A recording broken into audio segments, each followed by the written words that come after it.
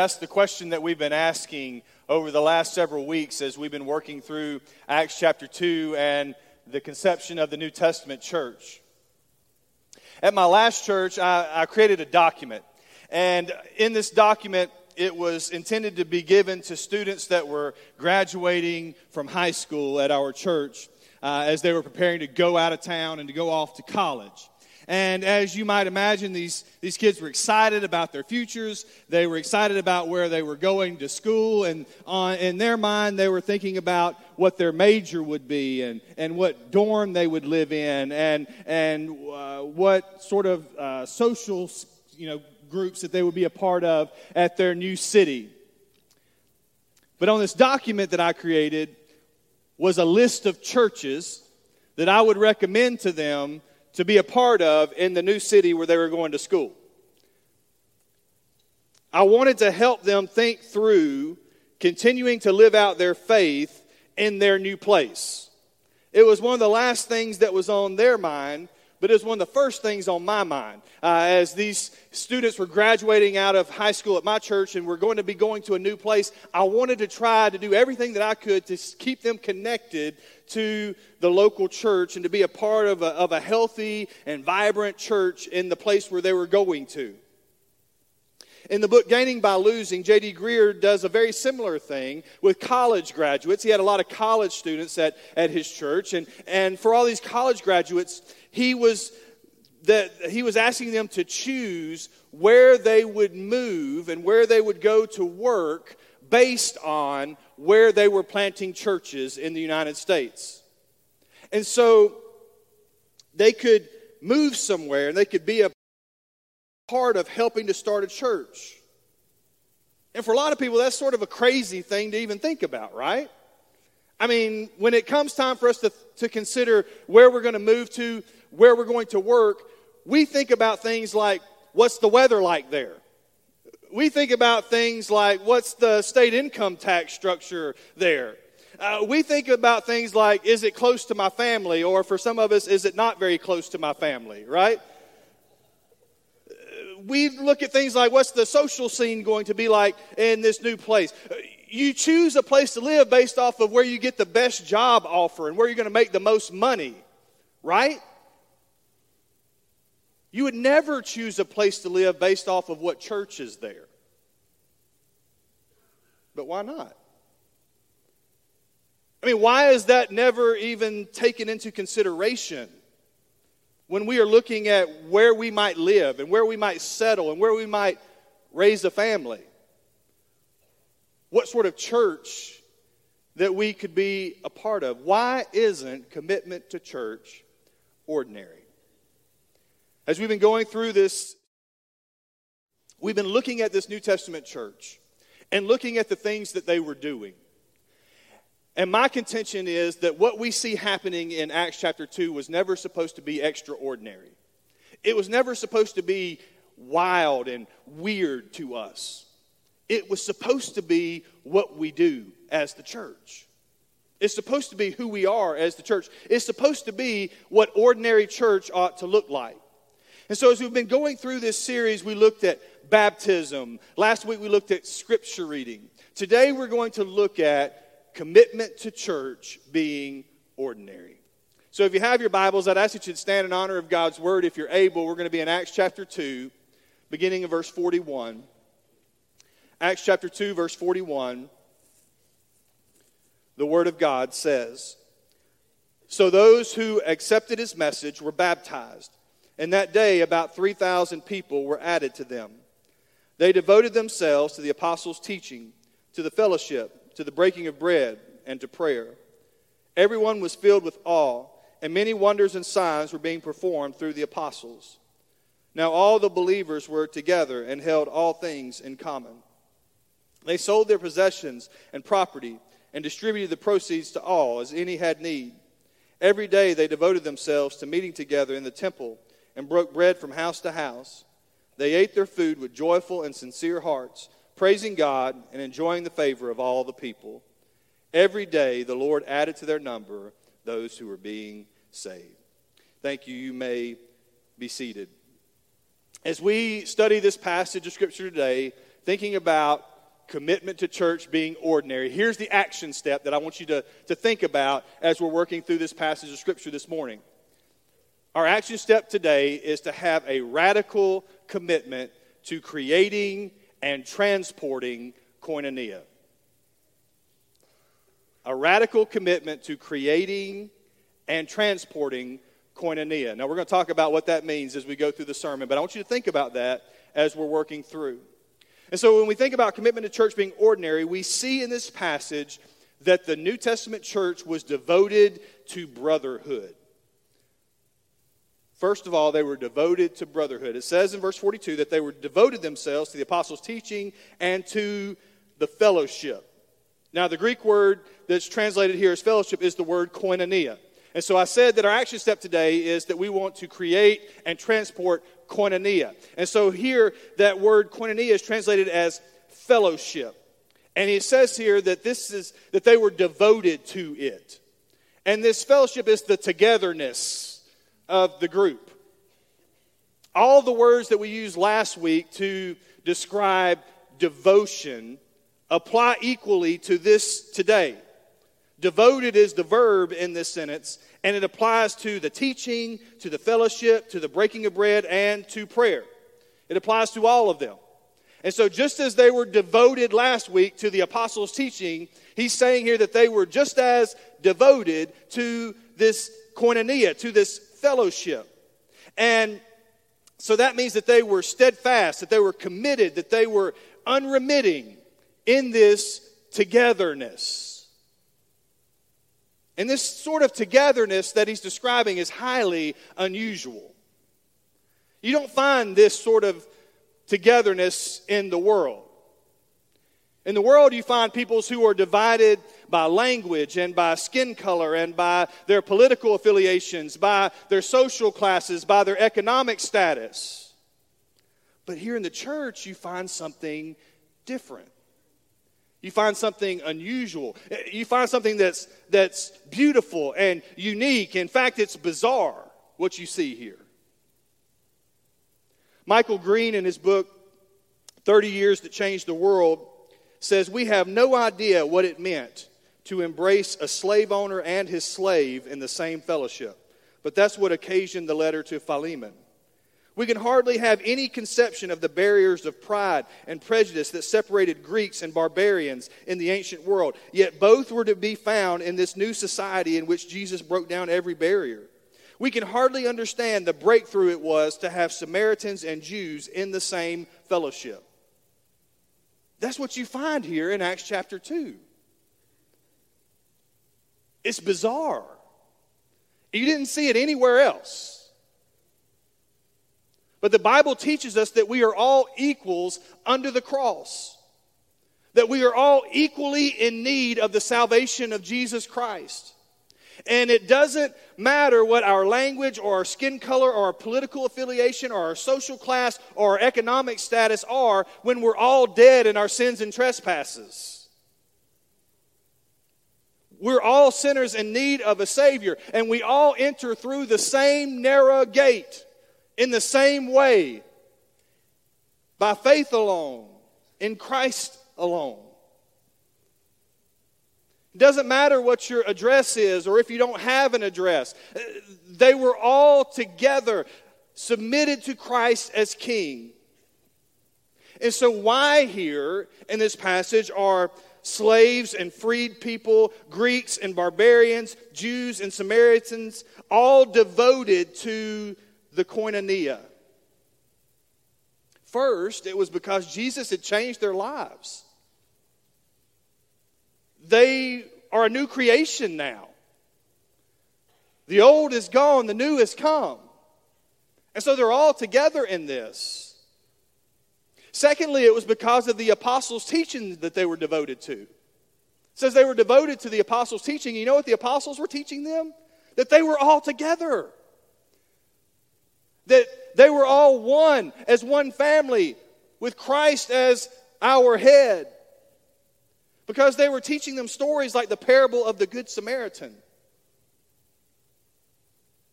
Thirdly, because this new family that Jesus had created was more important than their own tribes. This new thing that Jesus began was their life. And being together was greater than advancing in the social structure of their day. They had different socioeconomic groups, but they were together. They were Jews and Gentiles, but now they're together. In fact, you have Paul calling out Peter because he was not eating with the Galatian Christians. You remember this when we went through the book of Galatians? If you turn there in Galatians chapter 2, in verse 11, Paul says, when Cephas, or Peter, came to Antioch, I opposed him to his face because he stood condemned. For he regularly ate with the Gentiles before certain men came from James. He says that he treated all these Gentiles like they were brothers, like they were one, like they were koinonia, like they were together, until a bunch of the Jews came from Jerusalem, until they came from James. And then he withdrew and he separated himself because he feared those from the circumcision party. So all of a sudden it was like, I'm not sure if I know these people anymore. And that koinonia was disrupted. He says the rest of the Jews joined his hypocrisy so that even Barnabas was led astray by their hypocrisy. But when I saw they were deviating from the truth of the gospel, I told Cephas in front of everyone, if you who are a Jew live like a Gentile and not like a Jew, then how can you compel Gentiles to live like Jews? He says because of the gospel, because of what Jesus had done in all of our hearts, we don't act this way. He says that we are together, we are koinonia. Peter was acting like the world and not like the brotherhood. Even in the 12 disciples themselves, we find Simon the Zealot and Matthew the tax collector. Now, zealots were a political group working to overthrow the Roman government in Israel. Tax collectors were working with the Roman government to collect taxes from the Jews. And so even inside of the 12 disciples, you have two guys that could not have been farther away on the political spectrum. I mean, they were far apart. But somehow, these two men who were on opposite ends of the political spectrum managed to get along as part of the 12 disciples that followed Jesus around. And I can tell you that that's not normal in the American church. But it's supposed to be ordinary. This fellowship, this koinonia, is more important than all of these things. It brings a togetherness that supersedes the things that would divide us. I remember an experience I had on a mission trip where I met a brother who was from Iran, and he was a refugee in a Central Asian country. And I met him, and it's almost like we had this immediate kinship, even though we really didn't have anything in common. I mean, almost nothing in common. And, you know, we could barely even communicate because I didn't know his language, and he had some broken English. I don't even speak English very well, but the two of us were able to talk a little bit in English, and we just had this brother. It's almost like I love this man. I hardly even knew him. We were family, and so riding for a few hours in a van to a neighboring city where he was going to gather a house church and an apartment, and they were going to, it was all these Iranian refugees that were meeting together to worship the Lord. And that was special. Watching him lead this church, watching him preach the word to them and worship together. And then we all took the Lord's Supper together. It was a reminder that we were all bought by the blood of Christ. And that supper is an expression of our faith and our hope in Jesus as our Savior. And they were making that expression, and so was I, even though we had nothing else in common. But that's sort of ordinary in the church. So what are we doing to create this koinonia? It's something that the Holy Spirit does in us. And He works through us to bind us together as family. And look, people are looking to all sorts of groups to find what you can only find in the gospel of Jesus Christ. They'll join these affinity groups looking for acceptance, looking for love, looking for friendship. And all of those affinities are temporal, and they're fleeting, and they're surface. But in the church, our affinity is Christ. And in Christ, we find this acceptance and this love and this friendship that we're looking for. And we extend this friendship and this love and this acceptance unto others. And it's deep and it's abiding and it's eternal because it's founded in Christ. And so when we think about creating this koinonia, maybe we need to ask the question, what sort of associations are we willing to put on the back burner in order to find koinonia with other brothers and sisters? I mean, the first century church would have had strong convictions about a number of things as well, just like we do. But they were more devoted to the koinonia than to anything else. John R. Rice says, people go wrong in their fellowship before they go wrong in their doctrine. I wonder how many people have left a church because of disagreements about doctrine compared to how many people have left a church because of disagreements about dumb things. Right? We mess up fellowship before we mess up doctrine. Michael Green, in that book, 30 Years to Change the World, said, unfortunately, many modern Protestants do not think that unity is particularly important. The speed with which new churches fragment and split for the most inadequate reasons is proof of how little we will sacrifice to preserve unity. Yet it was this unity of Christians that transcended all divisions of a very divided ancient world that proved such a powerful magnet to Jews and Gentiles alike. And so our brotherhood is rich and poor. It's of every skin tone under the sun. It's of every tribe and people and language. And it's all under the banner of King Jesus, who is the Lord over the heavens and the earth. And so he calls us to be devoted to this brotherhood. It might be bizarre in the world, but it's supposed to be ordinary in the church. Second thing that we see in this passage is that they were devoted to contribution. They were devoted to contribution. Go back to verse 42. They devoted themselves to the apostles' teaching, to the fellowship. One scholar remarks that there is no single English word that's equivalent to koinonia. We have to use lots of words to try and to summarize what that word means. But he says the best English word is contribution. In fact, in Romans chapter 15, verse 26, it says, Macedonia and Achaia were pleased to make a contribution for the poor. It says they were pleased to make a koinonia for the poor. They were pleased to make a contribution for the poor among the saints in Jerusalem. They were devoted in such a way to the brotherhood that they wanted to care for and meet the needs of poor members of the brotherhood that they didn't even know who lived far away. That's the sort of devotion that we find here in this New Testament church. Their fellowship was built by the contribution of everyone there. And so in this church, we see that things like serving was not optional.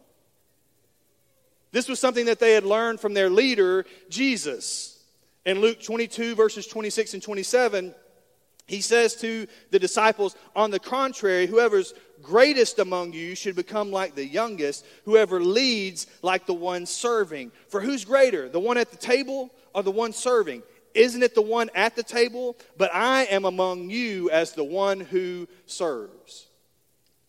And so in Jesus, you always find him setting aside his position and taking the posture of a servant. In Jesus, you always see him giving of himself unto other people. And the disciples really struggled with this concept initially. I mean, that's what prompted this teaching moment by Jesus. Back up in Luke 22, verse 24, it says, a dispute arose among them about who should be considered the greatest. Like they all wanted to see who was the best, who was the greatest, who had the highest position, who sat at the right hand of Jesus. And Jesus says, no.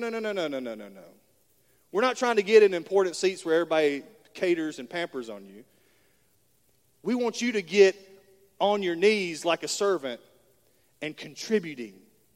And Jesus taught them not to strive to be the greatest, but to be the servant of all. And this teaching carried through to this New Testament church. And so in this church, they had an every member mentality. Everybody served. Everybody worked. Everybody did it.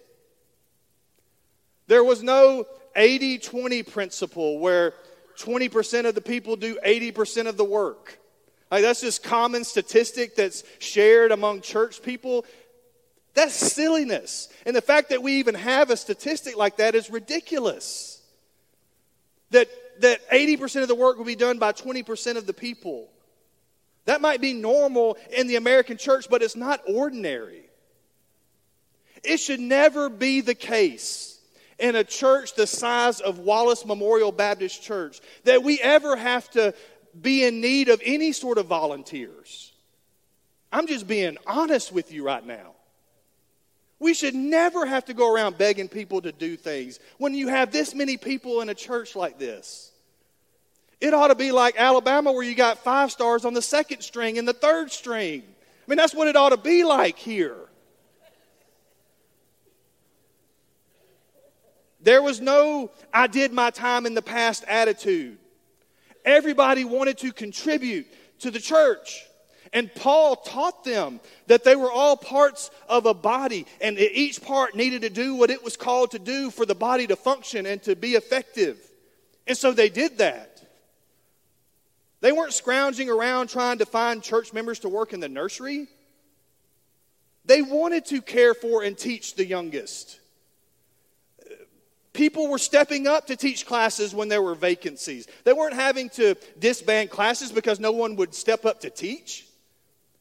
They knew it was important to be devoted to the apostles' teaching.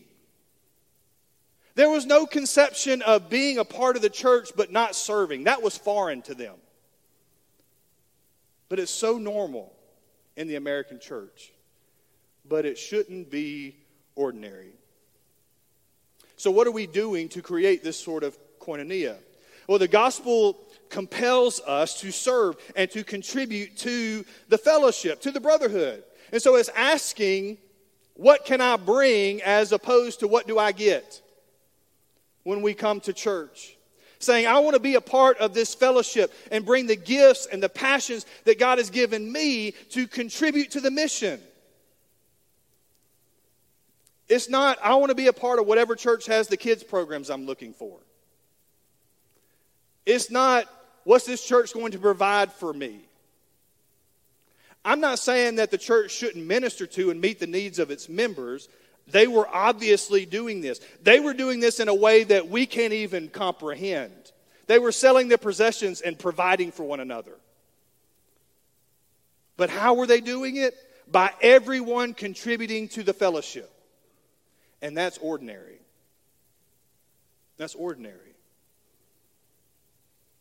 The last thing that we see in this passage is that they were devoted to the kingdom. It says they devoted themselves to the apostles' teaching, to the fellowship, to the breaking of bread. It says they were devoted to the breaking of bread. And what we see among this New Testament church is they often shared meals together. We go into that further as we go into this passage later on. There was this genuine fellowship. There were these relationships together. And New Testament scholars are sort of split as to whether this phrase, breaking of bread, refers to just eating together or taking the Lord's Supper together or maybe even both. I think as you study it, it's probably about the Lord's Supper. Because Luke writes that they were devoted to the breaking of bread, pointing to a specific breaking of bread. And I want you to notice how it's included with all these other spiritual elements of the church, like teaching and fellowship and prayer. And so I think it's more than just they were eating together that they were so devoted to. It's that they were devoted to this specific part of worship, this taking the Lord's Supper together. In fact, in Acts chapter 20, verse 7, that's exactly how it's used. It says, on the first day of the week, we assembled to break bread. And there it's obviously talking about the Lord's Supper, as they were gathering together on the first day of the week to worship the Lord. But the point of it is that they were together. The point of it is that they loved being together and they had Christ in common. That's what's so remarkable about the Lord's Supper, is that they had Christ in common as their Savior. They were celebrating what Christ had done in them. And that never got old for them. They were devoted to it. And as I mentioned with this brother from Iran, we had little else in common except Jesus. But we broke the bread together and remembered how the Lord had saved us both and how He had made us family. That was special. And that's what was so special for them. That no matter where they had come from, they're now brothers and sisters in Christ, their family. And so they're building a strong brotherhood, a strong connection, strong relationships. But I want you to notice how they didn't allow their brotherhood to stifle their mission. Hear that. They never allowed their brotherhood to stifle their mission. As you see later on in this passage, it says they were going from house to house. And so you don't see them with the attitude of, it's us four and no more. They were transplanting and multiplying, even from the very beginning. The church was never supposed to stay in Jerusalem. And we know that from the Great Commission itself. In Acts 1:8 it says you'll receive power when the Holy Spirit comes on you, and you'll be my witnesses in Jerusalem and in Judea and in Samaria and to the ends of the earth. And so they were recreating koinonia from house to house. We know that all these people spoke different languages. That's what the Pentecost account taught us, right? That they were all there for the festival, and Peter began to preach, and it says that they all heard it in their own language. That was this remarkable miracle that the Lord performed there. And so we know that they all spoke different languages, that they're from everywhere. And so as you go through the book of Acts, we find this New Testament church moving and sending out. They were recreating koinonia from city to city, from region to region, to the ends of the earth. They were transporting koinonia. And according to the book of Acts, that's supposed to be ordinary. Robert Savage writes that the command has been to go, but we have stayed in body, gifts, prayer, and influence. He's asked us to be witnesses into the uttermost parts of the earth, but 99% of Christians have kept puttering around in the homeland. Isn't that what would describe the church today? I mean, isn't that what would describe us, puttering around in the homeland? But this is what defined them, creating koinonia and transporting that koinonia. In fact, one professor writes that the original language of Christianity is translation. Christianity has always been a movement. It's the people of God moving and spreading the good news. And the Holy Spirit would unite them and then send them out to build koinonia again. So what are we doing to transport koinonia? It might be that you take people from an existing connect group and create a new connect group for the kingdom. It may be that your D group multiplies at the end of the year to incorporate new people into the discipleship journey process. It might be that you take people from an existing E-team that would create a new E-team to reach out into our community. It might be that people from the Wallace campus would go to create a new campus somewhere else in the city. It might be that you send people from your church to help plant a church somewhere else in the United States. It might be that we would send people from our church to expand the kingdom to unreached peoples around the world. Maybe it's deciding where you'll go to school or where you'll take a job based on the church that you'd be a part of. Why would we multiply? Why would we send people out? Why would we send out our best and most gifted people? That seems strange. According to what I'm reading, it's supposed to be ordinary. And so Christians this morning, our action step is to have a radical commitment to creating and transporting koinonia. And so perhaps this morning the Holy Spirit's been at work in your heart, speaking to you about what it looks like for you to create this koinonia, this brotherhood, this togetherness. And maybe that togetherness has been disrupted because of conflicts, because of strife, because of things going on between you and maybe somebody else in this fellowship that you need to set right. There might be prejudices or attitudes about different types of people, maybe different races, maybe different economic groups, maybe people that live in a different part of town that you need to repent of and set right in your heart today. Whatever is there that's disrupting the fellowship, the togetherness, the koinonia ought not to be there. And so maybe you want to spend some time this morning praying and confessing that to the Lord. It might be that the Lord has been speaking to your heart this morning about this transporting koinonia. Maybe some of these things that we just mentioned. Maybe you need to multiply an E-team or a D group or a connect group.